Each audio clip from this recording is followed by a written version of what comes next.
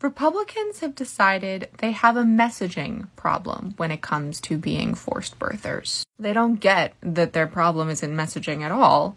It's that humans don't want to be forced to give birth. As a result, they've decided not to call themselves pro-life anymore, but rather pro-baby. I mean, were they pro-life? No, they were never pro-life. We're the pro-life ones. Wouldn't it be amazing if we could take back that term? We care about the life of the mother, the life of children who are born, their schooling, their healthcare. But they're not really the pro-baby party either. They voted against helping when there was a formula shortage. Childcare centers are closing all over the country and they could not care less. And on and on. I don't have to explain this to any of you. It's just, it would be really funny if it wasn't so sad. It's still a little funny. NBC broke the story a couple days ago, and here is that reporting. The article is by Julie Sirkin, Kate Santaliz, Brennan Leach, and Liz Brown-Kaiser. At a closed-door meeting of the Senate Republicans this week, the head of a super PAC closely aligned with Senate Minority Leader Mitch McConnell presented poll results that suggested voters are reacting differently to commonly used terms like pro-life and pro-choice in wake of last year's Supreme Court decision that overturned Roe v. Wade, said several senators who were in the room.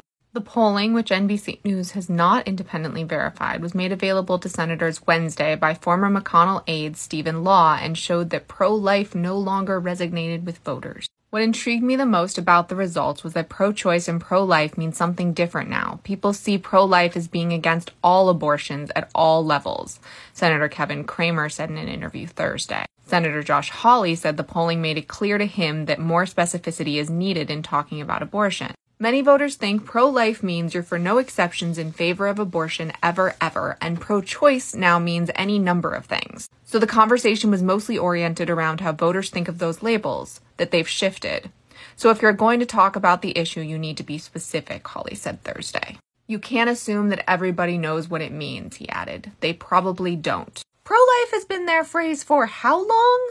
Senator Todd Young, Indiana, summarized Wednesday's meeting as being focused on pro-baby policies. Asked whether senators were encouraged to use a term other than pro-life, Young said his pro-baby descriptor was just a term of my creation to demonstrate my concern for babies. Until they're born, and then you have no concern for them anymore. Senators who attended Law's presentation said he encouraged Republicans to be as specific as possible when they described their positions on abortion, highlighting findings that he said could have a negative impact on elections.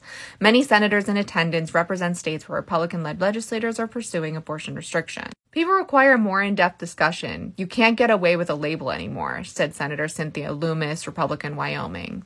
What we've learned is that you have to dive in and talk to people about very specifically where you are on the subject if you're running for public office. Senators in the room stressed that the meeting was more conversational and not a political strategy session, emphasizing that Law, the head of the Senate Leadership Fund Super PAC, was not trying to persuade any lawmaker about their own messaging. I think it was purely informational, depending on what state you're from, because it's different in every state, said Senator Mike Braun, Republican, Indiana. Naturally, the Republican Leadership Fund did not immediately respond to NBC for comment. A national strategist who worked on the Senate races last year said the issue of abortion was problematic for Republicans last cycle, so it's no surprise the Senate Leadership Fund is polling public perception of the issue. It's a smart thing to do. Christina Reynolds, a spokesperson for Emily's List, an organization that promotes female candidates who support abortion, said Republicans' shift in messaging is undermining voters' understanding of the issue, adding that wrapping it up nicely would not change voters' minds about abortion. I think their messaging was not the problem. Their position is the problem, and they're going to be stuck with those positions. At the end of the day, voters are clear in poll after poll and in election results after election results that they believe that people should have the right to make their own healthcare decisions,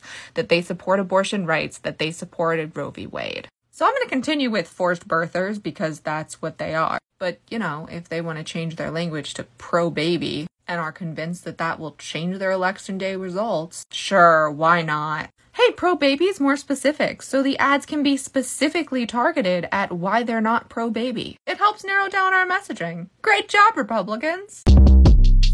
Short Cast Club